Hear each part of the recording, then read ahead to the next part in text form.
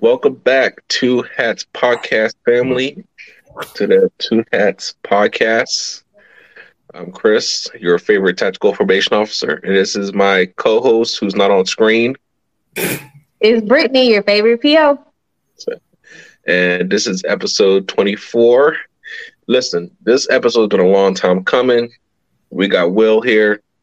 Will's been a day one A1 supporter of us in this podcast. He's been lurking, commenting, supporting us this whole time. He's finally agreed to jump on and do an interview. So, Will's a PO down in the South, and we'll let you go ahead and say hi to the people. Hello. I'm a man of very few words. That ain't gonna work for the interview now. It ain't gonna work. All right, so let's. How you guys doing? Happy to be here. Let's go ahead and start with some of the standard questions. So, on the two hat scale of 1 being a social worker and 10 being a cop, deputy sheriff, law enforcement officer, where would you say your department is on the two hat scale? Honestly, I would say we're right there in the middle at a 5. Because we're statewide, so we're right there in the middle. Okay. So, where's Will on the two hat scale? Because it's a different question now. Your department might be one way, you might be another. 9.5. 9.5. All right. Everybody going to jail. Don't pass go. Ain't no $200 getting collected with Will. Yeah. So I'm a strong 9.5. Some days you may get me at a 9. Some days you may get me at a 10, but so we're gonna split it in the middle. Oh man. So were you always like that, or did something happen? What made you want to get into this profession? Starting with Chris, yes, I've always been like that. And when you want to get into profession, I like the idea of not sitting in a car all day. Most deputy sheriffs, most police officers, they sit in the car. They go from call to call to call to call. They really see no real outcome. They spend maybe 5-10 minutes with somebody, then they move on. Whereas we can spend at a minimum of a year, and sometimes for the rest of their life. So I like to have an outcome of what I do. Now, in your state, do you handle probation and parole, or just probation? We do both. Our state abolished parole. Now it's just called conditional release. It's the same thing, just go by a different name. Just like post release, just a different name. Different name, same game, different name. So depending on where you're at as far as officer wise, you can handle both because we have different ranks that handle different caseloads. Tell us more about that. You said people have different caseloads. What does that mean? All right. So we have a probation officer 1, 2, and 3. Ones handle regular probation cases, just run-of-the-mill regular probation.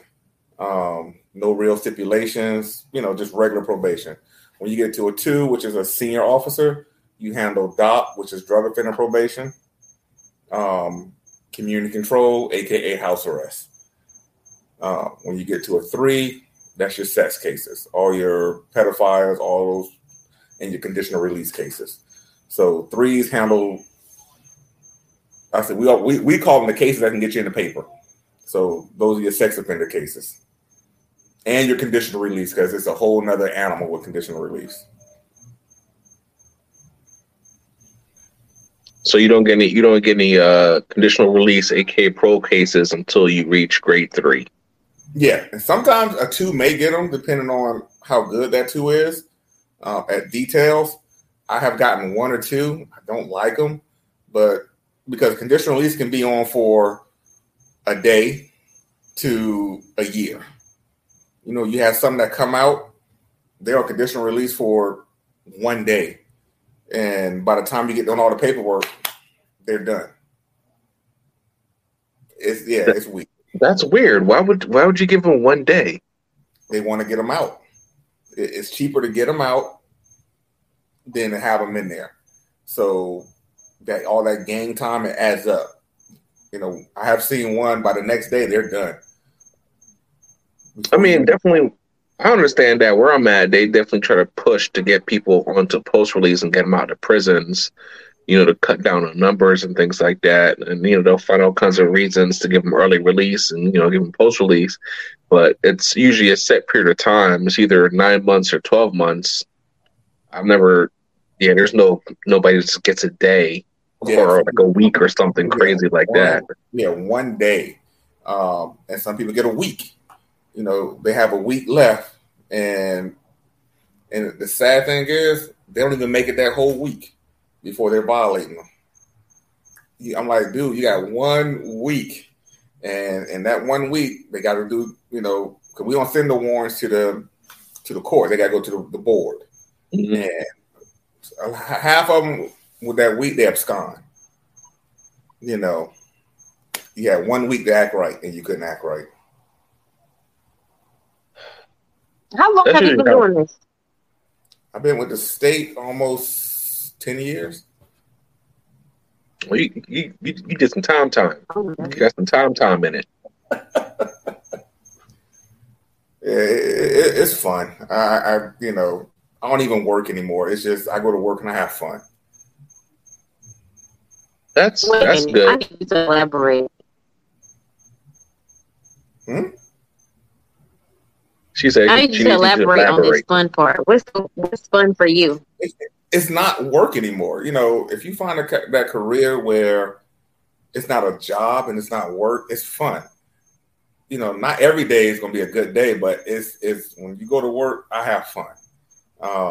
Either joking with other officers or going out there on the streets, doing what we do. It's fun. So, Chris, do you be having fun too? Some days, but unfortunately, the paperwork kind of kills a lot of the fun. But some days, those days. Yeah, I agree with you on that, Chris. The paperwork. Yeah, I was listening to your last podcast and I was jotting notes. I was like, y'all do too much. That's a lot of paperwork. Just to go, like, for instance, your GPS. I'm like, that's a lot of paperwork just to put a monitor on somebody. I couldn't do it. Oh, plus you have to by policy, you're supposed to document every week that you reviewed their points and that they're in compliance. I tend to do it every day because if I wait a week, I might miss something. You know what I mean? That needs to be addressed. Because if you do it, let's say every Friday, I'm going to review the whole week's worth of points. They could have been anywhere doing whatever, and you wouldn't have known until you check them on Friday. So I usually check it every day. So if I work a Tuesday, I'll check what happened on Monday. If they violated their curfew or they were doing something we're supposed to do, then I'll address it. And see, with us, then you got to document it. Yeah, and I have 4. So I check them every 3 days because the way our system is set up, if they're not in place, we get an alert. And somebody's always manning that alert. Like last week, I was on call for a week. So if you're not in place, we get an alert and we nip it in the bud right there.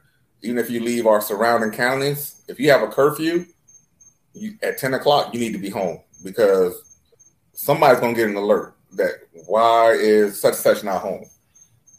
You know, and when we do, luckily with the system we have, I document in the system. I don't know if you do the same thing, but we document in the system. Then the notes we put in, it moves over to our database. So we're not doing double notes. Okay. Yeah, for us, we just document it in our actual offender management system. We don't actually put any notes into the actual GPS system. We just log in and map them and check it, but we don't actually put any notes into there. Yeah, so that's a good thing about that system they have. We can actually put in the notes right there. And cause while we're looking at it, and it just moves everything over. Now, before we get, I want to get more into your specific position, but I kind of want to, I want to touch on two things first, which is one, do you talk about the grades? And so there's three different grades. Now, question it. Now, when they move up in grades, is that like considered like a promotion? Yes, sir. That's considered a promotion. Okay. So you got to apply for each grade, and same interview process, the 3-panel interview. And if you get it, you get it. If you don't, try again. Okay. Now, how much? The Brittany question is, how much is the money difference between the grades? See, they just redid a budget, so it can be. I think right now it may be like a $4K difference with the grades, because you're doing more work, but that changes every year. And what grade are you? I'm a 2. I'm a senior officer. I'm a 2. Okay. I'm not ready to deal with sex cases yet. Okay. So you could be a 3. You just chose not to. Yeah. Well, I like my area I'm in. So when those people retire, then I apply for a 3. Okay. Just to stay in my area. Okay. Okay. So the grades are actually like positions. So it's not like if you just get enough experience, you can just move up. It's like there's 3 positions and you just have to wait till one opens, like kind of like that. That's if you want to stay. Like some people, they can come out the academy and make it to a 3 in a year and a half, which because they can move around. If they want to move around the state, they can do it, because if nobody applies and you're the only one that apply, you're going to get it. You're going to get it. So some of these counties or some of these cities they want to go to, people don't like working. So if you want to move up quick, which I don't agree with, because if you can't do a 1, that's the foundation. Mm-hmm. To me, you shouldn't be bumped up to a 3 just because nobody applied. But that's just where it's set up. So, so tell us about your position and what do you do? What kind of caseload do you have?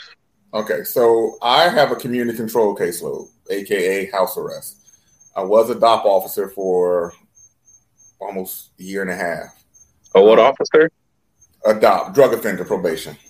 Okay, so tell us the difference between tell us about your current position, and then let's talk about your old position, because you already know you sparked my interest with that one. The current position, community control it's a little bit more intensive. So by statute, we only allowed to have 33 people, which they try not to get that high, but unfortunately, I'm right at that point. I think I have 29, which is a lot, because you see them once in the field and once in the office every week. Yeah. So the way our system is set up, you got to get to a 1. You got to get to 100% by the end of the month. Okay?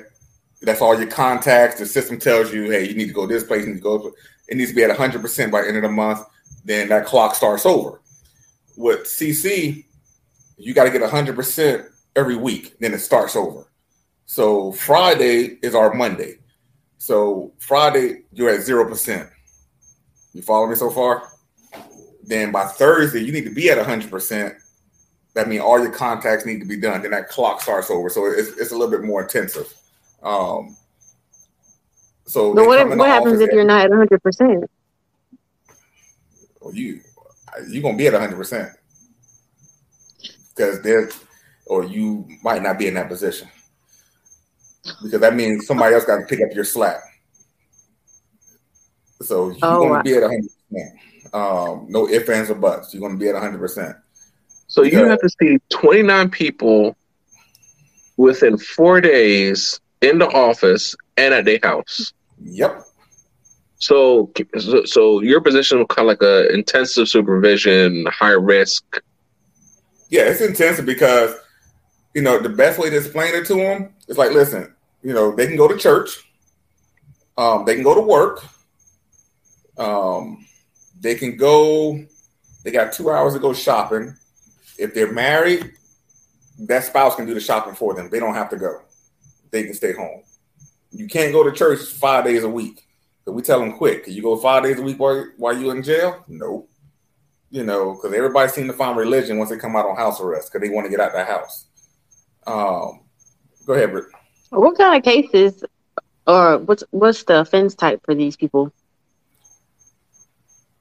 There's no offense type. Whatever you do, the judge can put you on that. Are you serious? Mm-hmm. That seemed like a lot. Like we have one. It's a check fraud. She got a year of CC. Do people realistically make it through that without having issues? Believe it or not, yeah. What you mean by issues? Let's start right there. Violations. You know what I mean by issues.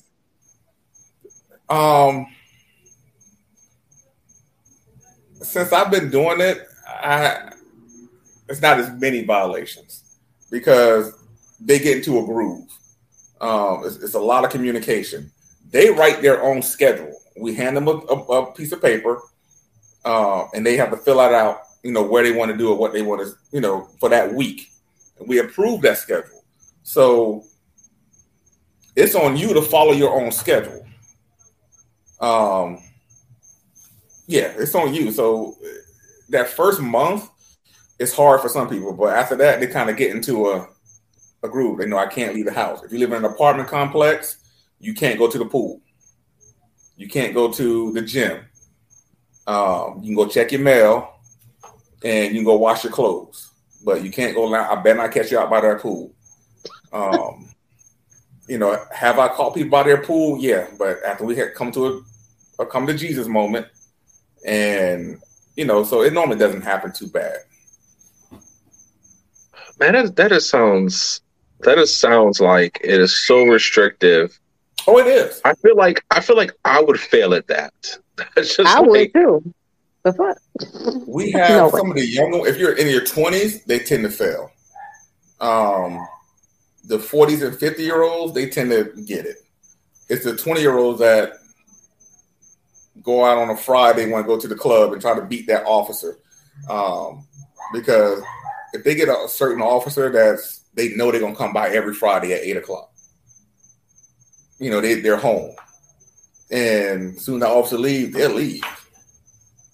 But are they on ankle monitor? No. Oh, no. Okay, I'm over thinking all of them were on ankle monitor. Nah, I thought that too. Nope. So basically, you tell them they need to be home, but it's up to the PO to verify they're home when they say they're going to be home. Yeah, because we get in the schedule, and that's why that's why when we do the violation, you have no wiggle room because you gave us this schedule. So you did the schedule. We approved it. So you need to follow your schedule. And I have, on occasions, went out to people's house on Friday at 8 p.m. They're home, turn right back around, and come back to the house at 10, and they're gone. So, and that's always the younger ones. And they don't. That would be me. Huh? That would be me. Yeah, or the worst thing is if they go to a club and I can't sleep, and the club will close around like 3, so most people get home by 5, and I have pulled up to people's house at 4:40, and before I get out my car, I see you pulling up. I'm like, where you been? Yeah. See, that's crazy because in my state, we wouldn't be able to do that because unfortunately, like our probation conditions are the actual state law, the actual general statutes, and the way it's worded is allow the PO to visible at reasonable times. So one can argue 4, 3 a.m., 2 a.m., whatever. It's not reasonable for a PO to visit. Time in there. The way our state statute is, allow your officer to visit. Period. For all that, we'll just put on my ankle monitor. Because somebody want to do that's going to cost them extra. So, yeah. And it's not really necessary. We get a lot of people on community control, so that's a lot of ankle monitors. So to me, that in this big old state, that'll overwhelm the system. If you think about it, that's a lot of ankle monitors. So it's cheaper for the PO just to pop up on them. Yeah. you have to do something really bad to be on CC with the ankle monitor. Like if we violate you, depending on your attitude, I can ask the judge, say, hey, all right, we can reinstate, and this time put them on the ankle monitor. Okay. You know, so it's a give and take, but it's just the young ones. Because with CC, we have our regular state statute, then the community control statutes. So, like I said, it's 3 or 4 o'clock in the morning. We can come to your house at any time we want. Even on regular probation, we can come to your house anytime we want. So how does it work then with your work schedule? How does that work? If you're popping up people's houses at 4 o'clock in the morning, I make my own schedule, so I just readjust. I'm like, okay, if I started work at 4 o'clock and only want to do field work, I'm done for the day. And sometimes if, like, I have called people out at Walmart, I'm like, why are you in this store? And I kind of know the schedules in my head, and I look at, we make eye contact. I don't say nothing to them, but we make eye contact, and sure enough, my state phone start ringing. Like, nah, I already saw you, boss. We'll talk. We'll talk We'll talk tomorrow. You know, so, but we know I'm not so hard where I know stuff comes up. We have an emergency number, so God forbid if your spouse have a heart attack, go to the hospital. I tell them, go to the hospital with them. Call that emergency number and let them know this is what's going on. You know, so we do have some kind of, we have wiggle room as far as what we want to violate for. So stuff like that, or if you have a sick kid, go take care of your kid. But when you get to the hospital, stay put. You know, so we have some kind of wiggle room. All right, so that's crazy. I'm sorry. That's really intense. To 4 times a month, you need to see them in the office, and 4 times a month you can see them at their home every week. 29 people. Over. And it's not even their home. Let's say if you work, and I'll go to your job. I may not say nothing to you. 9 times out of 10, I'm not going to say nothing to you. But if I see you working behind the cash register, I'll look at you and I'll go about my business. So I'm not there to embarrass you. I've done that before. I've just gone to people's jobs, look at, just see them, lay eyes on them. Yeah. Yeah. And we do it a lot with community control. We have one that works at a pizzeria. I just stand outside the window. I look. All right, she's there. And I go about my business. So me personally, I'm not there to try to embarrass you. If you're at work, that's your job. If it's at a fast food joint, I just don't eat there, but I may sit there and watch it. And you look up, I'm there. You look back up, I'm gone. And that counts as your one contact for the week? Yep, because on their schedule, it says, hey, Tom said he's going to be at work from 3 to 4. And I just put on there, he was at work per his schedule. If you're going to be at church, on occasion I have popped up at people's churches. I sit in the back pew, I look, I'm like, oh yeah, they here. And that's if I'm having some doubts about them going to church. So I have popped up at some people's services. Now, when you're doing these church visits, these work visits, are you like fully decked out? Vests, safety package and everything, or you kind of like on a coverish? If I know it's gonna be on a Sunday and I'm doing like secret church visits, I respect the house. So I don't go in there with all of that. I have my gun on, but you don't see it. And I just sit in the pew. I may stay for 10 minutes and just leave. Even if I'm at their job, depending on what kind of day it is. Like some days I may just have my gun. And if I know I'm going to do job visits, I don't want to make people uncomfortable. So I go about my business, look at them, and just leave. Now, if I'm at your house at night, 3 or 4 o'clock in the morning, yeah, I'm dressed out to the T. So, what's your department's policy then on wearing your safety equipment? Like my state, if we're doing that stuff, you need to have your stuff on. See, they're trying to get it where it's mandatory to have your vest on, but right now it's not mandatory. It's not mandatory right now. So I have it. It depends on where I'm at, and I have it with me. So if I need to dress out real quick, if I have, let's say, if I'm doing warrant searches, warrant pickups, I dress to the T. If I know I'm going to somebody's job or doing my usual rounds for my people, I may not have it on. All right, so let's get into some of my favorite questions, which is so what kind of weapon, what kind of equipment are you guys issued?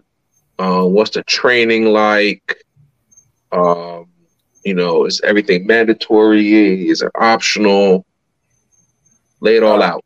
So handcuffs, vest, pepper spray. That's what you issued. You can choose an option to carry if you want.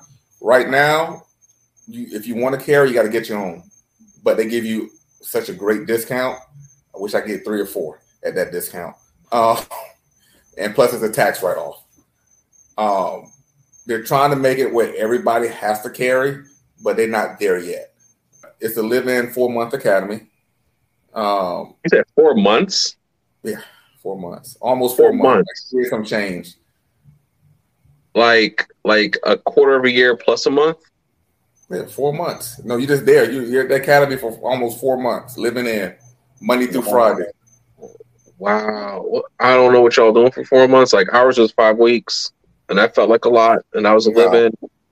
I can imagine 4 months. Like that's almost like a police academy. 400 something hours to be state certified. So you're there for 4 months learning criminal law. It's almost like a mini police academy because the police academy is 6 months. So the only thing that's different with them is they do the driving. That's it. So you still got first aid, DT, criminal law, so you're there for a good 4 months. That is too damn long. I ain't gonna lie. The academy I went to, it was in the capital. So, and you have PT every 3 days a week. You have PT, and breakfast, lunch, and dinner. So your day starts at 6 o'clock in the morning, and it normally ends at 5. PTO too. I know what state I ain't never going to. For sure. I wish we could tell everybody what this is at. 3 days a week. I'm not doing that, boy. You can keep that. 4 months in the academy, y'all can keep that. Yeah, so it's and then you have to take the state exam. Yeah, we got that too. If you get 2 shots after that, they fire you if you can't pass it in 2 shots. Yes, ma'am. What kind of questions are on that exam? Like law questions. Law. Everything is law. Yep, law, tactics. Let me see. Law, tactics, defensive tactics stuff, first aid stuff. What would you do scenarios? So you keep going. So you really got to pay attention during this academy so you can pass that test. Even in the academy, you take a test every block. And if you don't get at least an 80 or above on those blocks, they'll kick you out. Okay. So they strict. Yeah, because the state test it's no joke. Then after you take the state test, you come back to your office. Then the state got to do all the paperwork to certify you. So you can be sitting around for another 3 to 4 weeks to 6 weeks for the state to certify everything. Once the state give their blessings and certify you, you get your badge and you get all these cases. Well, you don't get your badge or your gun. You just get a badge. You get a badge, your vest, your handcuffs, and your cases. But by the time you come out of the academy, you already took the gun course. So then you can start carrying. So the firearms is part of the academy then, but it's not mandatory for everybody. Yeah, now it is. At one point it wasn't part of the academy, but now for like a year now they're making those, because it's only 2 weeks. So now they're making those 2 weeks mandatory. So if you don't want to carry, fine, at least you have the training. But if you do want to carry, you're good to go. They don't have to send you out nowhere. You're already good to go. Oh, okay. So if you choose not to carry, you still have to do the firearms training, and then you get out and you just don't got a strap. Yeah. And we requalify every year. Now right now they're making us requalify with shotguns too. I don't know why. But y'all got shotguns? No. So why you got to qualify with shotguns? I'm so confused. It's not my ammo, so if they want to have you shooting shotguns, I'll shoot it all day long. So you shoot a shotgun for something that you're never going to use. Even those 2 weeks. Yeah, even those 2 weeks you have to go through. You have to qualify for the shotgun. I think what it is now, since our prisons were shorthanded, a lot of us was asking a lot of us to do overtime at the prison. Hard pass. If we wanted to, not inside. You're just doing straight. They call them the sweet spots, raising the gate for visitors to come in, or you just doing outside perimeter, driving in the car. Oh, okay. So I think that's why they started doing a shotgun qualification. But like I said, if they want to pay for me to shoot somebody else's ammo, I'm all for it. So in terms of the weapon you can use, is it like a list, or you can use, is it just one kind you can use? Is it like your choice? You can roll up and down with like a Desert Eagle. I mean, what's up? The old timers tell us back in the day, yes. And now the policy is the Glock 17 or 19 or Smith & Wesson double action. And they just got rid of the 6-shooters because they used to be able to carry a 6-shooter. But they kind of phased that out. Like some of the old time supervisors, they still carry 6-shooters. It's crazy. So when I was juvenile officer in my county, Westmoreland County, we were issued firearms, and that's what we used. But the county above us, Allegheny County, where Pittsburgh is, it's kind of the same way where if you want to do firearms, they'll put you through the training, but you have to buy your own gun. It's a tax write-off, and so you get all kinds of discounts and stuff like that. And they give you like a list of guns you could pick. So that is, I've heard that before. The state I'm in, carrying is mandatory. Every PO has to do it, and actually our academy starts with firearms training. And if you don't qualify at the end of the firearms training, they drop you from the academy, and that's it. So like carrying is absolutely mandatory. I think there was a girl in my class that didn't make it because she just couldn't get it. They ended up dropping her. So. It's just crazy how all these states do things totally different. And we're looking forward to the day where they just issue the firearms. But I think just because the state is so big, it's going to be a slow process because it's a lot of us. And, especially now, if they would have did it 6 years ago, it would have been quicker. Especially now with the ammo shortages and all that stuff.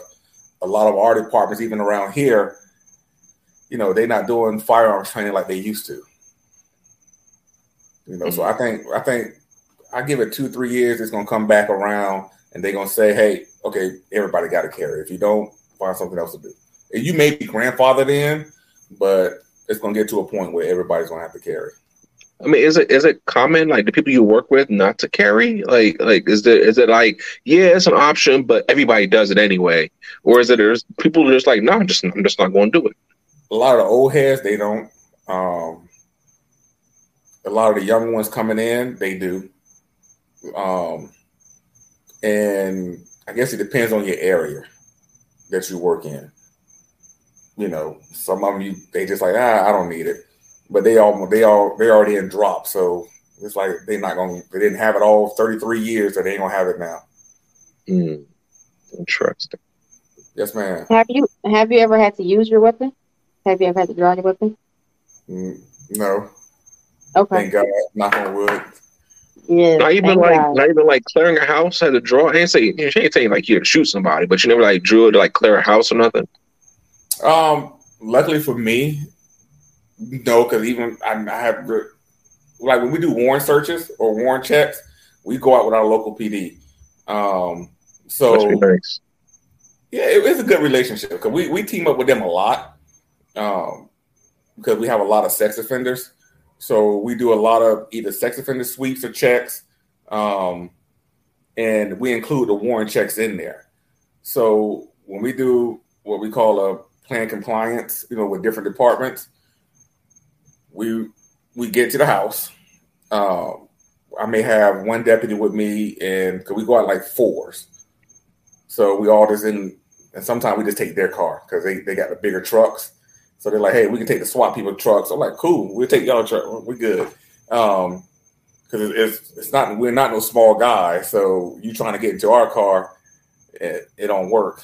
So we get to the house, we knock on the door.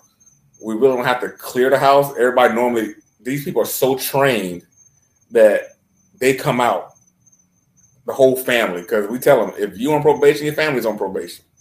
So they come out. We have everybody sit on the sofa. So thank God throughout my career, I never had to clear a house under those other circumstances. Yeah, it's pretty standard for us that we if we're doing the warrants or we're doing a warrantless search or something like that, that we do go ahead and do a protective sweep and clear the entire house just to make sure there's nobody hiding in a closet somewhere or anything crazy like that. So, because luckily, if I'm doing the searches, we're going to either those officers that's with us, we're going to your houses. So if you've been there a lot, you kind of know, like, hey, where's Jimmy? Like I know every nook and corner of your house. And when we do the searches, we're just searching. Let's say if Britt's on probation, we're just searching her room and the common areas. We can't search Chris' room because Chris' room is not on. Is not. He's not on. Same with us. And so some of them get smart and they put everything in Chris' room. But I'm not saying I can't just accidentally walk past Chris' room and see, hey, why you got a pail of cocaine right there? Hey, plain view is plain view. Yeah. So luckily throughout my area, I kind of know my houses. And depending on, now if I don't know your houses, we'll do a sweep.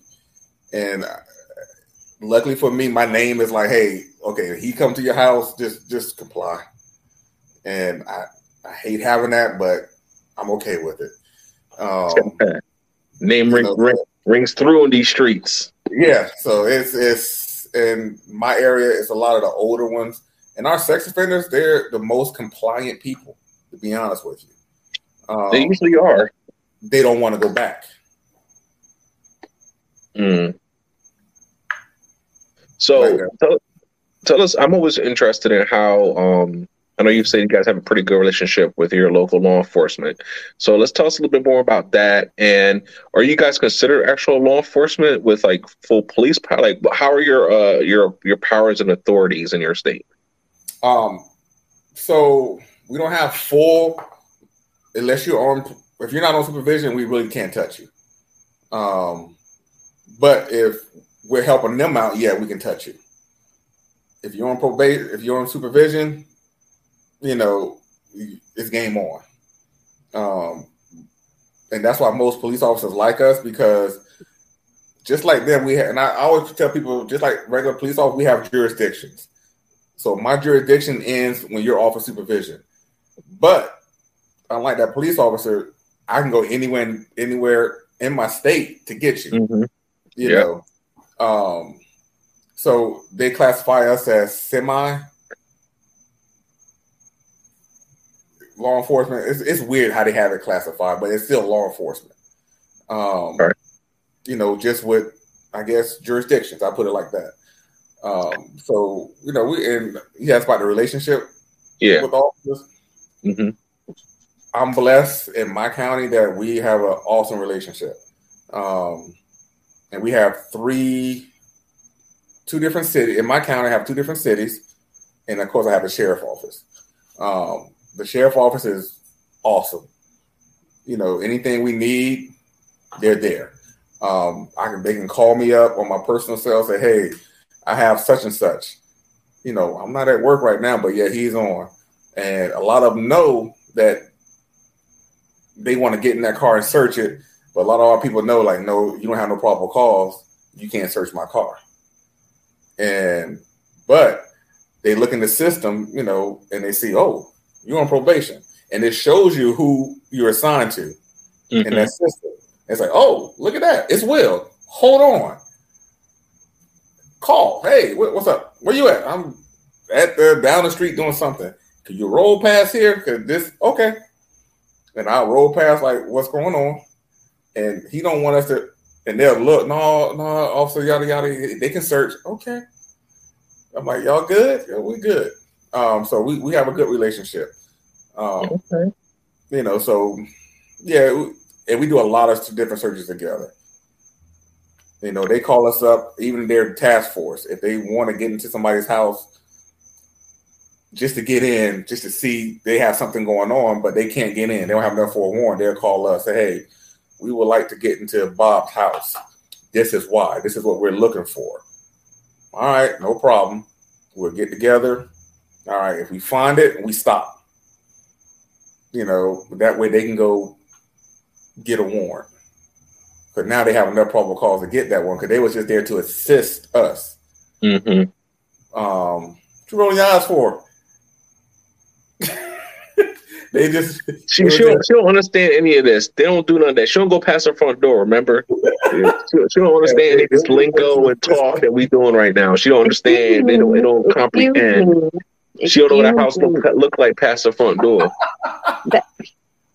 Excuse me, okay? I do understand. Don't play with me like that. But yeah, so we stop right there, and then they do their thing because we want them, if we can, hey, get new charges.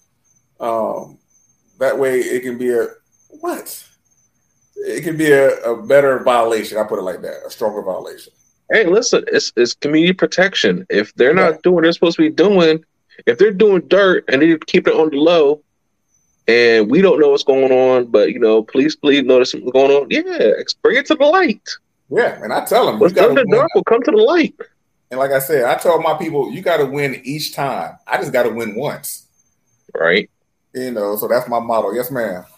What is it? I don't understand the benefit, like your specific caseload. I don't understand how does that benefit the offender if you have to go and see them at their house once a week and they're just on for like something random, like whatever you said. Like, what did you say? One of those.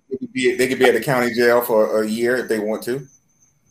So would you rather be at home, peeing in your own house, or in the county jail, going to the bathroom in front of everybody?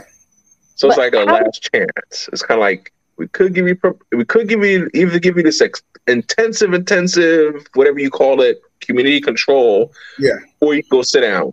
Which one do you want? So it's kind of like that. A lot of judges only do community control for 90 days, followed by 2 years probation. Where you can do that 90 days in the county jail if you want to, and lose your job, possibly lose your house, lose your car, lose your wife or husband, and kids get taken. Or you want to do this sit at home. So that's their benefit. But I don't feel like is that helping society? Is it helping the community? It's definitely not helping them. Aside from them not being inside of a jail. They get to keep their house. They get to keep their job. You can't work at your job in jail. Do a lot of them have jobs? Believe it or not, yeah. What kind of jobs they have? I got a plumber. I have people that work in the medical office. So a lot of them have jobs. I have managers at different places. The community control, is that for repeat offenders? It's not like you stole a candy bar, you get we'll come to your house once a week. You know what I mean? It's pretty much people are, a lot of recidivism. No. That's what the judge feel that day. Oh, okay. I have one, this is the first time on papers, she had 90 days community control followed by 2 years probation. Because the judge knew he could have sentenced her for a year in jail, county jail, followed by 2 years of probation. So why in the hell would somebody take a year of jail and probation? Like, what is going on over here in your state? This is because crazy. they either take that year in jail and followed by 2 years probation, or they have enough to rack them, send them to prison. So a lot of people jail time is like they get time served. So they may say a year in jail with credit for 200 days, then followed by 2 years probation. Interesting. I don't want to get in trouble where you at. That's ridiculous. A lot of people don't, because I was like a last podcast when talk about revoke probation. You can get in trouble once here, and they will revoke and term you. It's no just like that. And it doesn't matter what the violation is. I know the one judge I know, he should tell people, if once you get violated, you had your chance. It was called probation. It's done. Bye-bye. And it doesn't matter what the violation is. I have sent somebody, let me see, failed drug test for marijuana, I say about 4 years ago. She wouldn't admit. She kept lying. I'm like, okay, send it to a lab, marijuana. So she wound up, my bosses made me do a technical violation, a notification, which I don't do. I can't stand them. But I did arrest. Yeah, that's just telling the judge, hey, X and O did this, failed a drug test, we're going to send them to treatment. Just send a letter. If the judge agrees, he'll check the box, no further action. That's different. And if he doesn't agree, he checked the box, I want a full warrant and everything. This judge checked the box, I want a full warrant. I'm like, okay. So did the full warrant and full violation. Pick her up. And he signed it. They got her, and she wound up getting a year and 8 months in prison. So I don't know what she did to make that judge upset, but he gave her a year and 8 months. Man, that's crazy. That can't happen here, man. It's just it's different. That's just so different. So they when they come to their points, but then she did have prior violations in the past that were revoked in term, and you never lose those points. And that stuff adds up. That's why I try to tell the young ones, I'm like, listen, each violation you get, that's extra points. So you go to jail, you go to prison for violation of probation. Why are you here? Because I violated my probation. That's not, they will send you to prison for that. And the youngest I have right now is a 17-year-old, or 2 17-year-olds. Were they charged as adults? Is that why? Yep, they got adjudicated. Let me see. The youngest I seen sent to prison, he just turned 17. He wound up getting 30 years, followed by 20 years probation. So, y'all thought them like Virginia and like Pennsylvania type numbers. Yeah, we don't do them kind of numbers down here. And I think it's because they came into this county, they stole like $200,000 in a Porsche, but they didn't live in this county. They lived in another county. So most of our prosecutors are like, you don't come in my house and eat out my refrigerator without asking. And I think that's their mentality was, no, you came to our county, you stole, you don't even live here. So just because you're a kid, it was 4 of them, I think. See, y'all guys do PSIs, right? Yeah, rarely, but we do, but they're rare. We're doing like a lot. By the time I wrote the PSI, that kid got 30, the next kid got 15. And they still facing other charges in a different county. So if they're like getting like these 30 and like 15 years, do they get paroled? Or is it they got to do that whole 30? I think it's 80%, but it may change just because I think they're so young. It may come up for review every 5-6 years, they said. But a lot of them I look at, and I can say I hate to say it, like, yeah, you gonna go to prison. Because one kid, he just didn't care. And he was almost built for prison. I hate to say it, he was just wired wrong. And I looked at him. I told my boss, yeah, he's gonna be fine in prison. He gonna run it. You know, he's gonna be top dog in prison.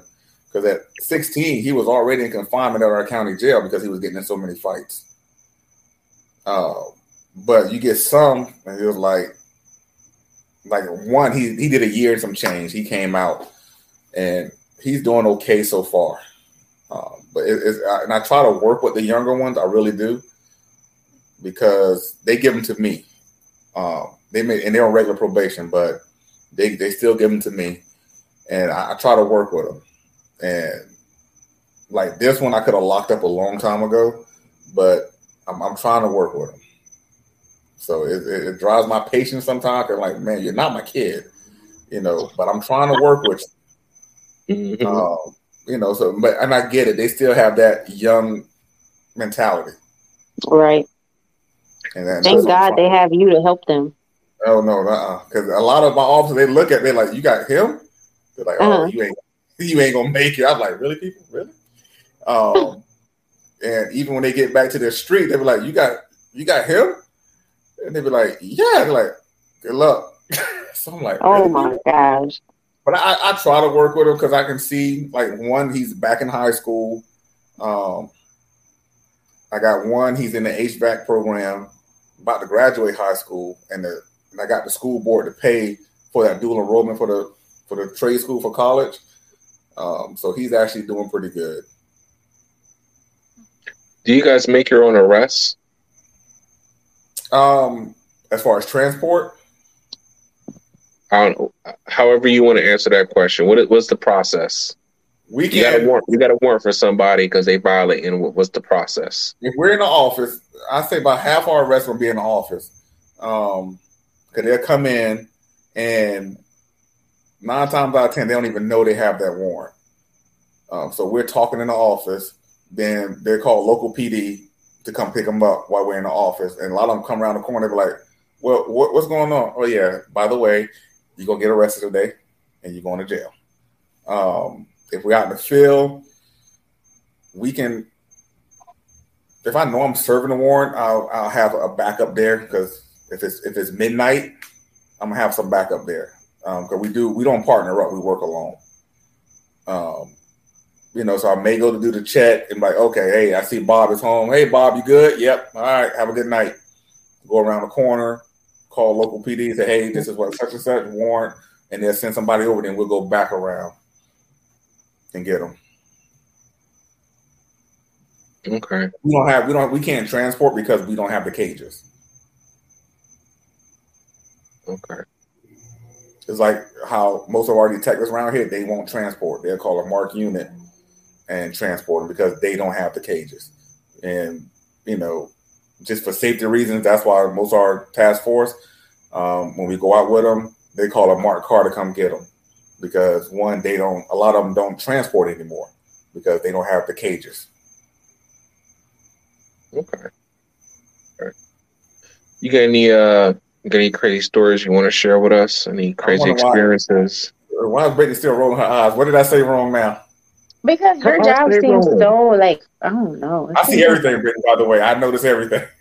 Your job seems so hard and, like, oh my God, extra. Yo, it's extra. In what way? It doesn't seem like you guys are trying to, like, help them or rehabilitate them or guide them in the right way. It just seems like y'all trying to lock everybody up. No, we actually we have a good success rate. Depending, like, regular probation have a good success rate. You know, so we try to work with you, but we still won't talk. You know, our main focus is public safety. That's our main focus. So if you can get past that public safety part, then I will give you the tools and the instructions on build a house, but I won't build a house for you. And that's how I tell people, I'm gonna give you all the tools you need. I'm gonna give you the blueprints. I'm gonna give you how to do this. What tools are you giving? It depends on what tools they need. Okay, give me some examples of tools that you can give somebody. I'm gonna send you the treatment. If you can't afford it, we can pay for it. Only thing we don't pay for is mental health. And they're trying to change that. So I'm sending you to treatment. You have most of our drug offenders, they have curfews. I say 9 times out of 10, they have a curfew. They got to be home at 10, from 10 to 6. No alcohol, no nothing. So we're giving you all the tools you need to get what you need to get. So, but if you don't want to utilize those tools, or if you want to buck the system, we not going to sit there and hold your hand. If that makes sense. You got other questions, but yeah. So it sounds harsh, but we're not going to sit there and hold your hand. But I'm going to give you everything you need. If you're on regular probation, only thing you got to do is report in. Sometimes people get on regular probation, and let's say like the one person got 90 days followed by regular probation. After those 90 days, she just report in once a month. And if she's really good, she can report in by phone. But you still have to do drug tests and everything, right? That's state standard. Yes, that's mandatory. Okay. That no matter if you on for shoplifting to killing somebody, everybody's subject to random drug screens. And yes, do they have to pay for them, or you guys pay for them?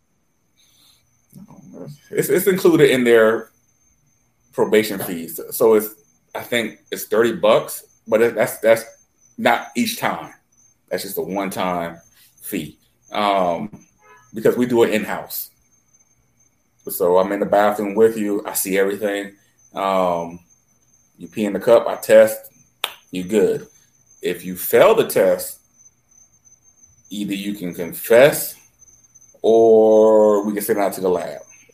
That's how it was in my department too, but they had to pay for it. It was $10 every time. And if you couldn't pay for it, you had to go borrow some money. Yeah, we don't make you pay for it. Well, we make you pay for it, and if you're on probation, of course, you got probation fees. I think right now we're at $40 a month. Oh, it's cheap. I know, we're one of the cheaper ones, but that doesn't include all your other fees you have going on. So if you can't pay for probation towards the end, we can waive some fees. If you bring me proof of, hey, I only made $10,000 working at McDonald's and I have 6 kids. All right, we can waive that. Now, I have violated people for not paying. I'm like, because I seen your house, I seen your check, you just don't want to pay. So I have violated people for money, and the judge has sent them to jail. See, that's the type of energy we on out here. Well, not here, but in Texas. Yeah, so it's so we give you everything you need, but we don't sit there and hold your hand. I may talk to you during an office visit. It may take. Right now, if you're my regular, you're not even gonna make it back to my office. We're gonna talk what we need to say right then, and you can go. But if they say, hey, Will, I need to talk. All right, come on. And they having issues at home, we can try to work through that. Lord knows I've been a mediator between so many fights between grown ass people because they live with their parents, and I tell them.